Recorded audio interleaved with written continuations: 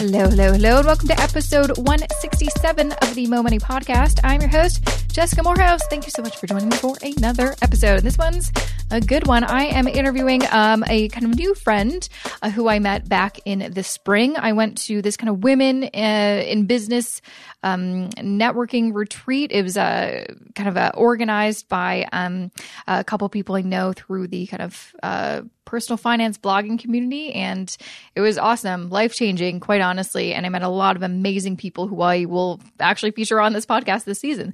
And one of those people will be, or is, for this episode, Bobbi Rebell. She is, for a good chunk of her career, she was a journalist. She still does that. You can still find her on TV. I do all the time. But she now has kind of shifted. So now she's more of an entrepreneur doing her own thing. She is a CFP. She is the author of Financial Grownup.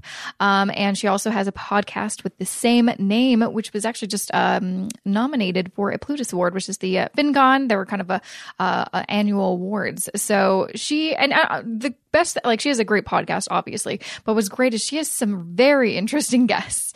Not that I don't have an interesting guest, but she has some amazing big name guests. And we kind of talk about a few in this episode. She kind of has a few kind of just some good tidbits, basically. So we talk a lot about, we do talk a lot, but we also talk about a lot of really interesting things, a lot about just kind of making that shift in your career, networking, how to kind of get out of your shell and just kind of chase your dreams, a lot of stuff like that, because we're very similar, and that's exactly kind of what we've done. We've both had very kind of windy career paths that didn't necessarily go in a straight line. So we talk a lot about all that good stuff, and I'm going to get to that interview in just a sec. But before I do, here's just a few words about this episode's sponsor. This episode of the Mo Money Podcast is supported by Vanguard Investments Canada. Unless you've been living under a rock, then you've probably already heard of Vanguard. Vanguard is one of the world's largest investment management companies and is one of Canada's leading providers of affordable index ETFs and actively managed mutual funds. Not only that, you've heard me talk a lot about index funds on the podcast, right? Yeah, well, Vanguard launched the first ever index fund in 1976, changing the investment landscape forever. Vanguard is on a mission to keep costs low. Lower fees on mutual funds and ETFs means more money in your pocket as an investor. There's even a thing called the Vanguard effect, which is when Vanguard sets up shop in a new country, like Canada, and they help drive down costs in the investment industry because no one can compete with their low fees. Since they opened their doors in Canada in 2011, the industry's average MER on ETFs went from 0.44% to 0.37%. That may not sound like a lot, but it actually equates to saving Canadian investors tens of millions of dollars per year in fees. I'm also a proud Vanguard investor myself, holding a number of their low-cost ETFs in my own investment portfolio. To learn what funds I hold and more about Vanguard Investments Canada, check out my blog post all about them at jessicamorehouse.com/Vanguard.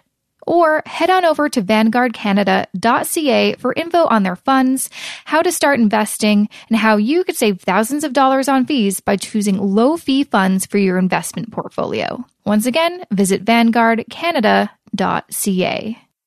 Hi, Bobbi. Thank you so much for joining me on the Mo Money Podcast. You look lovely today, by the way. You look lovely too. I like glasses. I actually, right before this, watched your kind of reel of you like being on TV on your website. Did you? Yeah. Oh my gosh. You were a boss. You were so good. I would like, because it's like, I know you in person. So to see you as, on the stock exchange talking, about all these things, I'm like, whoa, that is so, and talking to like some really heavy hitters like Tony Robbins. Dang, that is so awesome. Yeah. Thank you. Yes, I got to meet amazing people, and I still do. Yeah. But that was really great. Yeah. And Tony's cool. Tony wrote the foreword to my book. Oh my God. Yeah. So you're killing it, obviously. And you're an author of the book, The Financial Grownup. You also have a podcast with the same name, which is very exciting. Yes. And now you're kind of interviewing a bunch of amazing people. Some of your guests are also like huge names too. You had like a fellow Canadian, Kevin O'Leary, on there, though I feel like he doesn't like being known as a Canadian. Kind of forget. I don't know. Well, I think he run for a government position? He tried. He tried. I mean, he's owning being Canadian. A little bit. I feel like office? just whenever I see him on Shark Tank, he always, I don't know, he pretends like he's not from up here. But he was on the Canadian version of the show first. He was on Dragon's Den. That was a good time. Yeah. But no, I think going back to like him running for, I think, what is it, Premier or Prime Minister? I can't remember what he wanted to run for, but I think his excuse was that he didn't know French because you need to know French and English. And like, thank God. I like Kevin O'Leary, but I don't necessarily think politics is his calling. I think he should stick to business. He's really good at that. That's all. He's very good at business. Absolutely. Really I think it's great. Stick with that. Yes. And I have another shark is coming on soon, but I'll leave that as a mystery. Ooh, is it another Canadian perhaps? I can't say who it is, but another shark is going to be taped very soon. Oh, that is so exciting. That's very exciting. Wow. So you have amazing guests on your show. You wrote a book. You're a CFP too. And before all this, you were a journalist. So that's kind of a big shift from, I guess, working for lots of media outlets, being a journalist and basically just now shifting. So you're kind of your own personal brand, doing your own thing. What made you decide to make this shift? Well, that's exactly what you said. I mean, I was the journalist, but I am a journalist. I'm just doing journalism on my own terms and presenting stories and news and content in a different way. So it's not driven by, for example, we would report on the Fed, even if the Fed did nothing for a decade. Right. We would be covering the fact that they were thinking about doing something. Yeah. And there's a lot of value there. But I wanted to be able to tell inspiring money stories that would be more personal and get the listeners, viewers, whoever it may be, to hear that and then take action of their own. So a much more tangible version of being a journalist instead of being dictated to by the fact that a certain company had an earnings report out. And there's something from that because you might make a decision about whether to invest in that stock. Yeah. So there's a lot of value in that. But I wanted to pivot into something that was much more personal kind of journalism and bring people still journalism, but much more personal stories. Yeah. Absolutely. So I want to first start talking about your book called Financial Grownup. Where did you get the idea for that? And then I want to kind of dive into what does that mean to be a financial grownup? Are any of us actually a financial grownup? Because even me, I'm like, I don't know if I am. Working on it. I'm still working on it. Yeah, I'm working on it. So yeah, I mean, at the end of the podcast, I say every time we're getting one step closer to being financial grownups because that's how we all feel. And when I introduce people at the beginning, I say, hi, so-and-so, you're a financial grownup. Great to have you. And they'll go, oh, I don't know if you should introduce me that way because maybe I'm not. I'm working on this. So everyone has their stuff behind the scenes. And it's a lot about demystifying the reality of all these high achievers. So I had this idea to bring personal finance to people in a way that was accessible, but yet aspirational. So you're seeing people, everyone in the book and everyone on my podcast are high achievers and they've accomplished a lot. But there's a lot that went into that. And even though sometimes things look very easy, you mentioned Tony Robbins. Well, he's Tony Robbins. That's why he owns an island near Fiji and why he has this or a resort in Fiji and this, all his success. But the truth is he was a janitor who was overweight in a 400 square foot studio. And he just, as he says, he just decided to have a different life. And I think it's important that we all hear stories about how these people came to be who they are because very few of them woke up being who they are. Yeah. I mean, I think Ferriss says that a lot, that people say, well, it's so easy for you to do this because you're Tim Ferriss. And so everything comes to you and people return your call. But the truth is he created Tim Ferriss and he became that. And I remember this is actually never told, Jessica, that in the green room at Reuters, Kevin O'Leary was talking to me before we went on because I did interview him a number of times at Reuters. And he said, Bobbi, one of the best things about becoming famous is that people return your calls. Everyone returns my calls. Yeah. Even if it's to get, for an investment or whatever it is, he says that's what's been so different. So it's interesting, but he created himself. And his story in my book is fascinating. So Kevin's in the book. Yeah. He was also, as I said, one of my first guests on the podcast. But the book story he tells is fascinating about why he decided to have a career that is focused on earning money because he really wanted to play the guitar and do photography. And in fact, this is interesting trivia. He still does photography. If you go to Kevin O'Leary Photography, you can see his photographs. Oh my gosh, I didn't know that. He sells them at very affordable prices, raising money for a charity. And here's another tip. If you want to meet Kevin O'Leary, one potential way, just saying, is that he often goes to his own art shows. So if you find out where his photographs are exhibiting and you are in that town, you can often go and meet him. So I went one time and met up with him and his team in New York City at this art fair, and he had a little booth. And I hung out with his wife and his daughter, and he was just there with everybody else. And anyone that had ever wanted to meet him could walk over and say hi. So he's really nice, really accessible, very friendly, genuine person. And you should check out his photographs. Oh, I'm going to do that. I'm also going to find out where his next show is and just pop by. But he probably could. Yeah. Now I'm going to have his team's going to call me and say, oh gosh, there's like a line of people at his next show. Yeah, it's like tickets will be sold out. Yeah, but you know what? First of all, he happens to be a very talented photographer, first of all. Yeah. So that's number one. And you could definitely buy one. But also, he enjoys it and he does it for charity and it's genuine. Yeah. Well, no, it's exactly what you say, I think. And that's why I try to, get kind of a mixture of people on my show. But I do love talking to people that have reached that certain level of success, because I think us, regular folks, we aspire to be that. We have an idea of what that looks like. We're like, oh, that life must be so amazing. But we actually have no idea, what their current life looks like. Sometimes it's just like incredibly jam-packed schedules. And it's like, would you actually want to live that kind of life? And we don't know how they got to that point. And so I don't think, and especially now being, kind of a new entrepreneur, I've been doing my own thing for about 1.5 years now. I thought I worked really hard when I did this on the side and had my full-time job. And then now I'm doing this full-time, like, oh no, it's another level. You're working hard, but it's a different kind of mindset. And a lot of it really is just pushing yourself, taking risks. And like you said, Tony Robbins said, making that choice to have that different life, which is easier said than done. It's so hard. It is easier said than done. And I have friends that have quit their jobs and said, I'm going to do X, Y, and Z. And they've gone to yoga, which I have not been doing. And they'll say, oh, you need to take time for yourself. Well, and I'm not saying it's not legit. But the reality is they're taking time for themselves, but their business is not happening at all. Yeah. And time is going by and they left their job 3 months ago, 6 months ago, and so on. And they're focusing on their wellness and getting centered. All good things. But nothing's happening. And they wonder how, my book came out overnight. I just wrote it. It was out and then it was in every magazine immediately. No, of course not. I mean, not only did I make sacrifices, my whole family did. Mm-hmm. And also all the years of experience of you, being in this field, you can't just, I think a lot of people, there's that saying that most, I've been reading a lot of autobiographies of celebrities lately. I don't know, one after the other, a lot of comedians, and all of them kind of say, oh, lots of people think I'm an overnight success. Little did they know it took me 10 to 15 years to get to this point to be an overnight success. And people don't realize that it takes decades sometimes.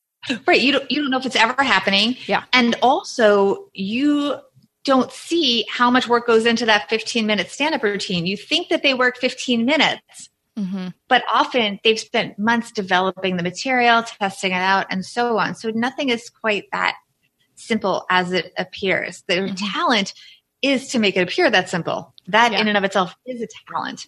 But even I'm thinking about on Shark Tank, Barbara Corcoran talks about the fact that her sort of real estate career ended very well. She sold her company, but then what?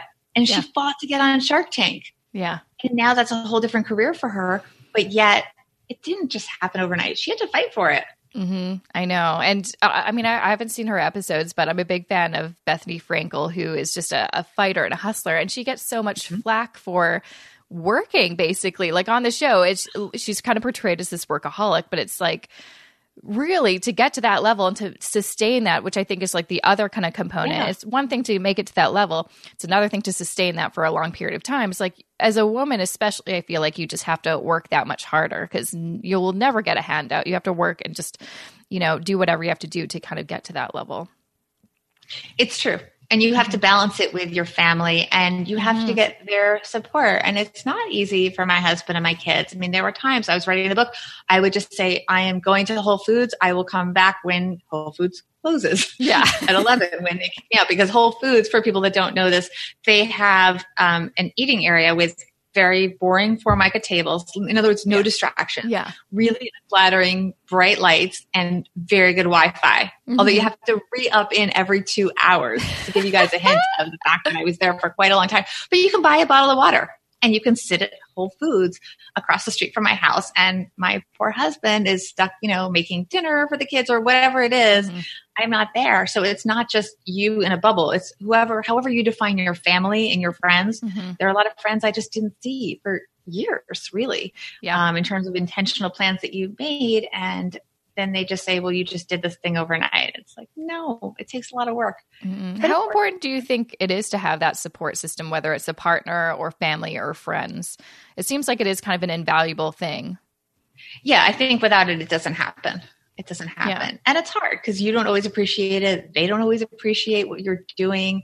It's the struggle. But then you come out the end of the tunnel and hopefully you all feel really good about it.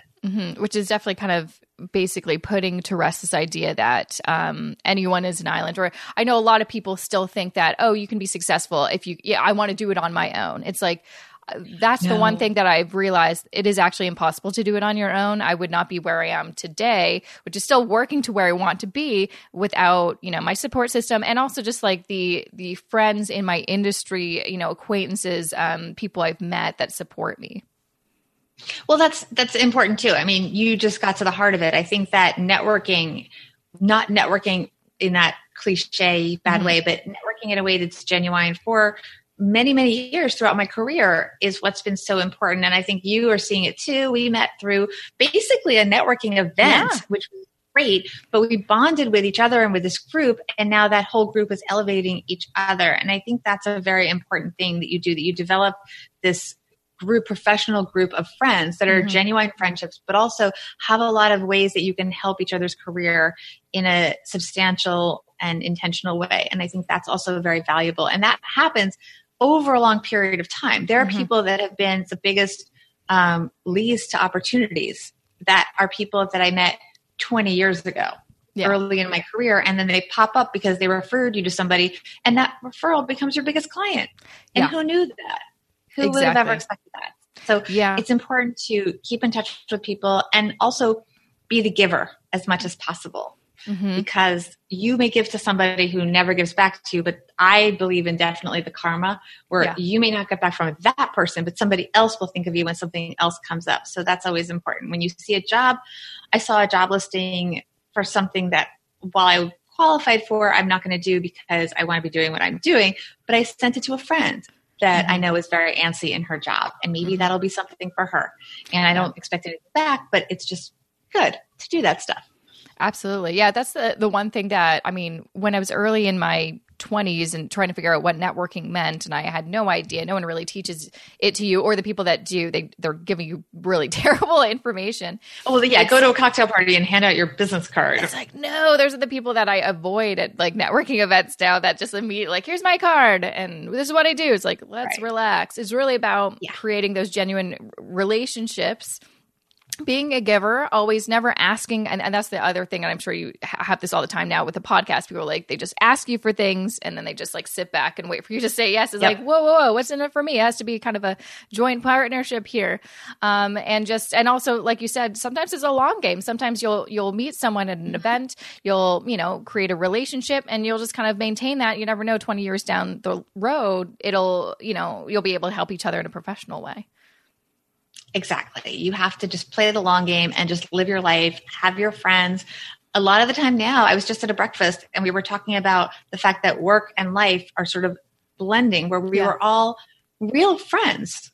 All of us there were real friends, and yet we all were involved in each other's work in different ways. So I don't think you have this line the way you did in previous generations. And maybe it's because of technology and the way that we work now is so different in that we don't have jobs for our whole career where you're in your job and then you have your family very separate. Everything is blended and everything's a little bit messy and your family ramps up and then your career ramps up and they balance each other sometimes. And sometimes it's very lopsided, but I couldn't define, we were trying to define whether this was a work event or a friend's event. Mm-hmm. And none of us could really define what it was, which one it was. So we don't really know. Yeah, no, I agree. I think a lot of it has to do with the internet and social media, because sometimes when people ask me, like, especially when I moved to a new city, didn't know anybody, the first kind of friends that I started really kind of leaning on were the friends that I made online, which at the time was so weird.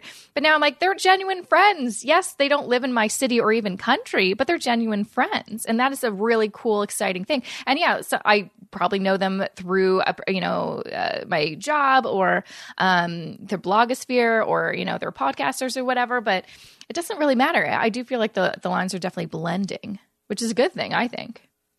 It is a good thing. It is, because I really enjoy getting to know people that have similar businesses, overlapping businesses, and so on. And then it's also nice to have friends that don't even know what you do, which is okay too sometimes. Exactly. And I think that was the biggest thing that I got out of the retreat that we went on. It was a very interesting mixture of women. I kind of call it as like a women in business kind of retreat. No one really knew what it was going to be because it was the first one that happened. And it was a lot of different women from very different kind of sectors, actually. Like, yeah, we were all kind of involved in personal finance in one way or another, but lots of us were doing very different things, which I thought was really great because there's so many ways we can help each other. Because I think that was the biggest takeaway from the event is, we would all speak and be like, this is what I want, this is what I need help with. And there would always be someone in the room like, oh, I can help you with that. So everyone had a problem and there was always someone in the room that probably had a solution for you, which is so exciting. And I think that's the other thing I've realized is that people do genuinely want to help. Mm-hmm. And that's something I've always been shy until recent years for the ask. It's really hard to ask sometimes. Oh my gosh, yeah. But most people, if you ask in the right context, are very happy to help. Mm-hmm. And often don't want something in return at the moment, certainly. Mm-hmm. Very often these things that we can do for someone that's very valuable for the other person really cost us nothing. So it's a nice thing. And I think that women also are getting better at this. I think men used to do this more. I mean, they called it the old boys club. So I think women are getting the message. 100%. And doing more of that. Yeah. And it's definitely something that we need to get better at. We are terrible at asking for help. I think we're very good at giving help. We're really bad at asking for it. But again, if we're all like willing to help and we're excited to, give that help, then why should we, worry about it? There's definitely someone who's willing to help. I mean, every time I've pretty much asked someone, can you help me with this? Or can you give me some feedback on this? And I took the time to create that genuine relationship. I offered to help them in a kind of way. And those are kind of, simple steps. I've always gotten a yes because people generally do want to help. They want to see the people that they love and like, or just have a good vibe from. I've helped people that I don't even know that well, but they just came off in a really genuine, positive way. I'm like, yeah, I do want to help you. I want to see you succeed. Exactly. And I found people say, oh, how do you get these big guests to be on your show? And how did you get them all in your book? The vast majority of people in the book, there were 30, role models is what I call them in the book. And of those, I think maybe 2 or 3 had been guests at Reuters. I mean, I know Kevin had maybe a couple others, but most of them, because I was really trying to separate from Reuters out of respect to Reuters and have it be a separate project, most of them, I simply emailed them about the project and got in touch with their team, either through an introduction or very often just cold. Yeah. And they said, yes. So it's not that hard because, believe it or not that many people do that. And I love one of your recent podcasts. You talked about the fact that these contests, I think it was about scholarships. So it was such a good episode of yours. Everyone should go back and listen to it. It was about finding money for college and scholarships. And I love this episode because you were talking about the fact that so many scholarships are unclaimed or there's very few people competing. Yep. So everyone wants that $100,000 one, but the $500 one where you can probably repurpose the same essay, by the way. Yep. Not that many people are going for. So I think there was one where there were like 3 or 4 people and they just decided to split it. So, I mean, you have to just try. And a lot of the time, they're not, you think they're getting so many entries. You think you had some prize you gave away. And I think you said you had 7 entries. So people often don't bother to enter because they already take themselves out of the equation. They're already, it's probably going to be a no, so I'm not even going to risk getting a no. Or there's so many people entering. But I just ran a contest to give away a book, and I did get an entry about an hour after I posted it, but still an hour.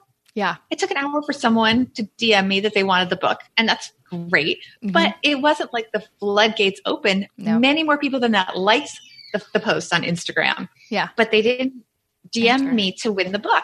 Yeah. And I think they just think like, oh, there's so many people who are doing that, so they don't bother to enter. But very often, if you just call the person and ask, and maybe you might call 100 celebrities and get one. Yeah. So you have to put in the work, and it does become a numbers game. Mm-hmm. But if you have a genuine interest in them and a reason why you're inviting them, then you can. So, for example, I wanted to have an actress in the book. I ended up, Drew Barrymore is in the book.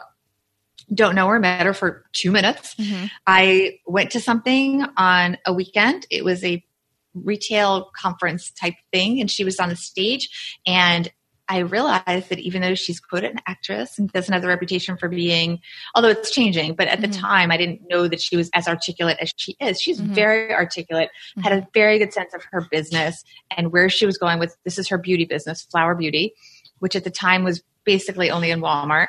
And so she talked so well, she spoke so well that I just said, well, you know what? I'm going to hang out. I'm going to find the PR person, find the team, and I'm going to see if I can get a couple quotes, because the book they only answered 2 questions. Yeah. So I had my little iPhone and I hovered and chatted up the people around her, talked to her team, which was lovely. And then you know what? Eventually I got my 5 minutes with Drew Barrymore. I'll send you the pictures. She was lovely. And I got a great story out of her, and she's in the book. So I probably attended who knows how many events where there were celebrities. And sometimes you don't get a moment with them if it's not necessarily, because it wasn't for Reuters. So I couldn't say, oh, I'm going to interview her for Reuters. It was on my time, and it was for my personal book. So I had to always be honest about that. And she was lovely, like I said. So you have to actually try. If I hadn't done the awkward hovering, it might not have worked out, because, you have to put yourself out there. Absolutely. And from being on the other side of the table too, when I'm in an event and I see people hovering around me because they want to talk to me, at least maybe I'm not like Drew Barrymore level, but I'm excited to talk to those people because they're excited to talk to me. Yeah. And you can't just assume these celebrities are so sick of talking to people. They most likely like people. That's probably why they're at the event. Otherwise they probably wouldn't be there. Exactly. Yeah. Most of them, I know when I go to events, I love to talk to people. And when someone, any feedback, because we work, you're at home, I'm at home, we work in this bubble. And when you get out there, it's so rewarding to, even like last night, there was a LinkedIn comment where someone was saying that they were enjoying my podcast and they listened to it on the commute. It totally made my night. Yeah. It was so awesome just to hear a total stranger talking about my podcast, and then it was, what she loved listening to during her commute. And so that feedback really matters to us. So it's that much more magnified in person. Exactly. And it's a simple thing. And like you said, it's a numbers game. I think one thing that I've realized in my business is I was really afraid to put myself out there to ask and to pitch myself. And now I'm realizing I can't believe all the missed opportunities that, went by the wayside because I didn't put myself out there. So I think, in whatever situation you're in, whether it's for a job, networking, building your own business, just getting some advice and help, you'd be surprised at how much you will actually get or how many yeses you'll actually get. But it is kind of a numbers game. Sometimes, I still have, like from several years ago when I first moved to Toronto, was trying to find a job, didn't know anybody who lived here and was starting from scratch. I still have the spreadsheet where I listed all of the jobs I applied to. And I think I applied to 150 over the course of about 8 months. But from that, I think I probably got maybe 25, 30 interviews. And out of that, I eventually got a really good job. You went on 30 interviews, though. That's a lot. Exactly. That's a lot. And people don't realize that. People apply to 3 or 4 jobs and they go, oh, I didn't get it. It really is a numbers game, especially now. It's very frustrating because there's all kinds of algorithms. So it's that much harder to get the interview through those means. So you really have to, I think, there's a higher value of being out in real life. Like I mentioned, I went to this breakfast, which is friends, but it's also work friends. And from that, 3 or 4 people, because I hadn't seen them in a while, said, oh my goodness, I love your podcast and I want to talk to you about this idea I have for that and this idea.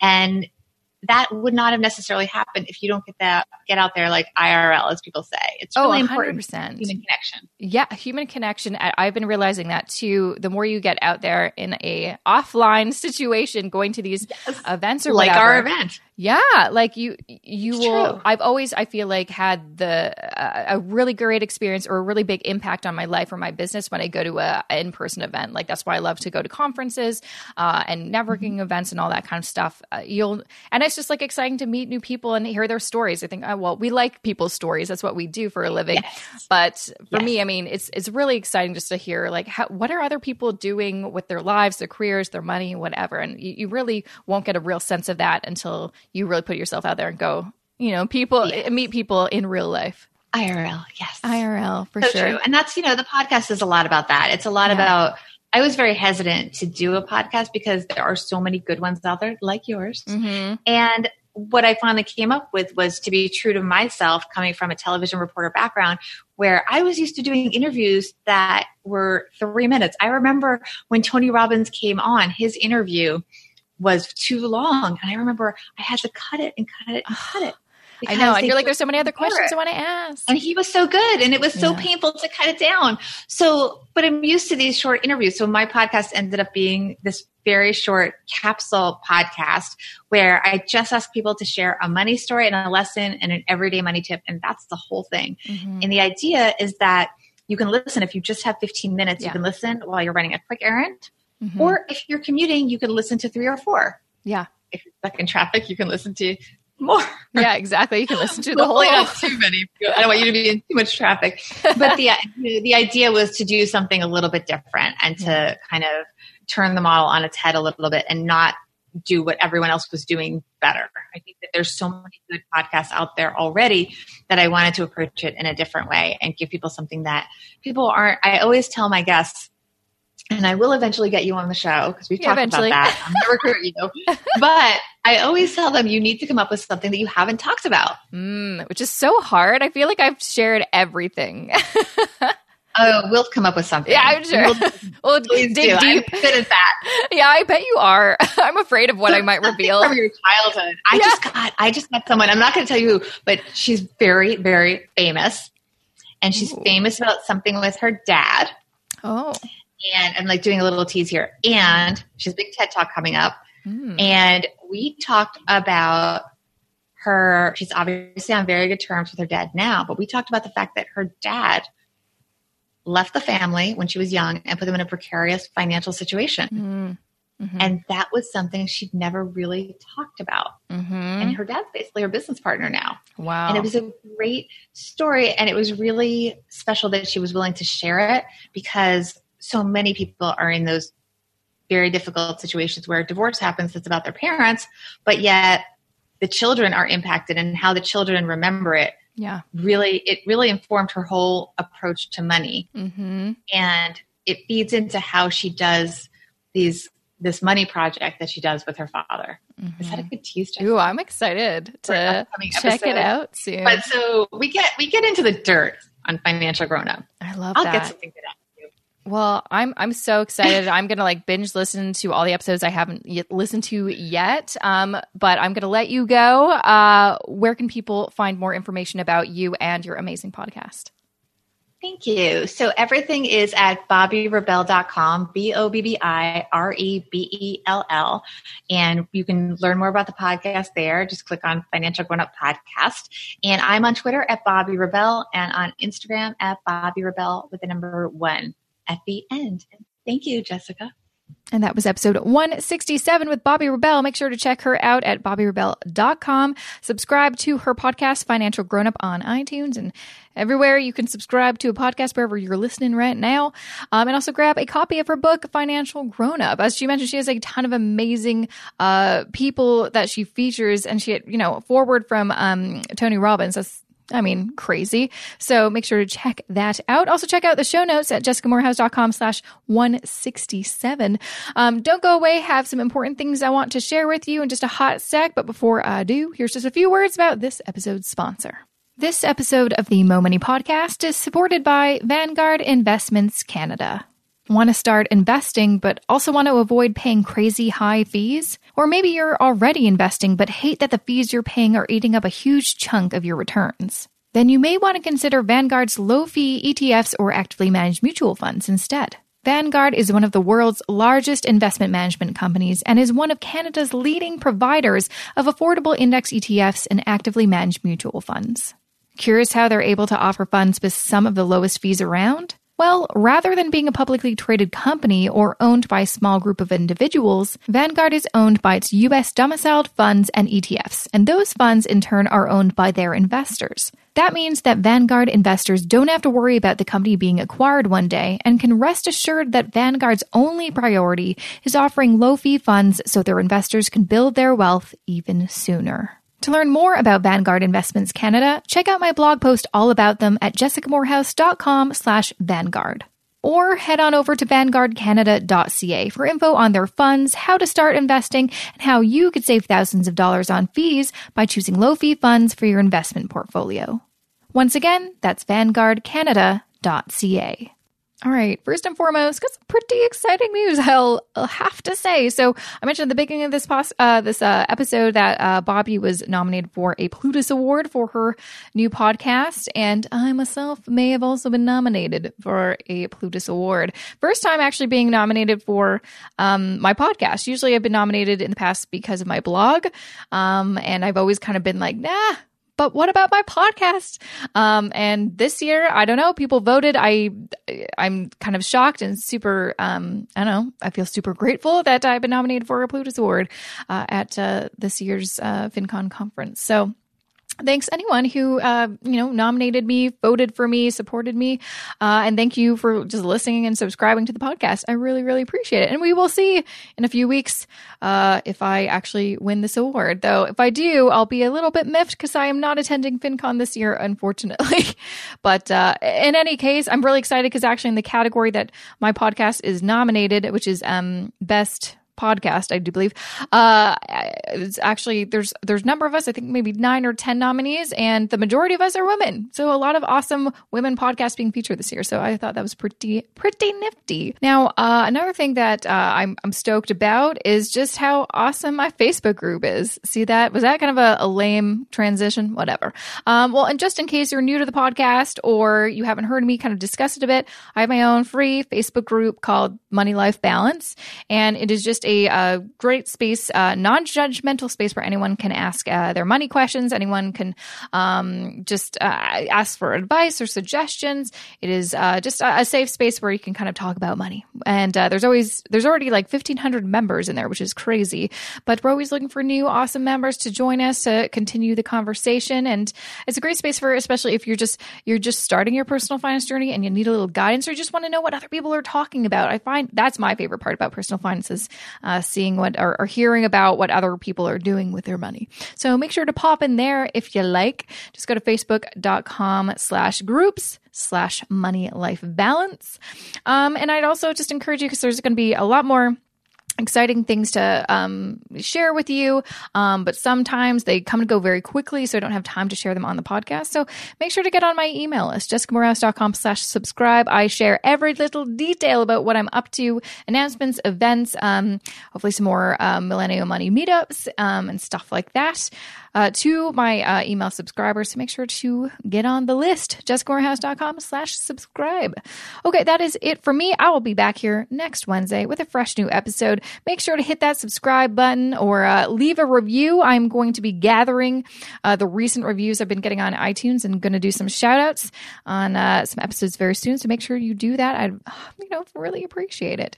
But that's all I've got really. So enjoy the rest of your day. I'll see you back here next Wednesday with a fresh new episode of the Mo Money Podcast.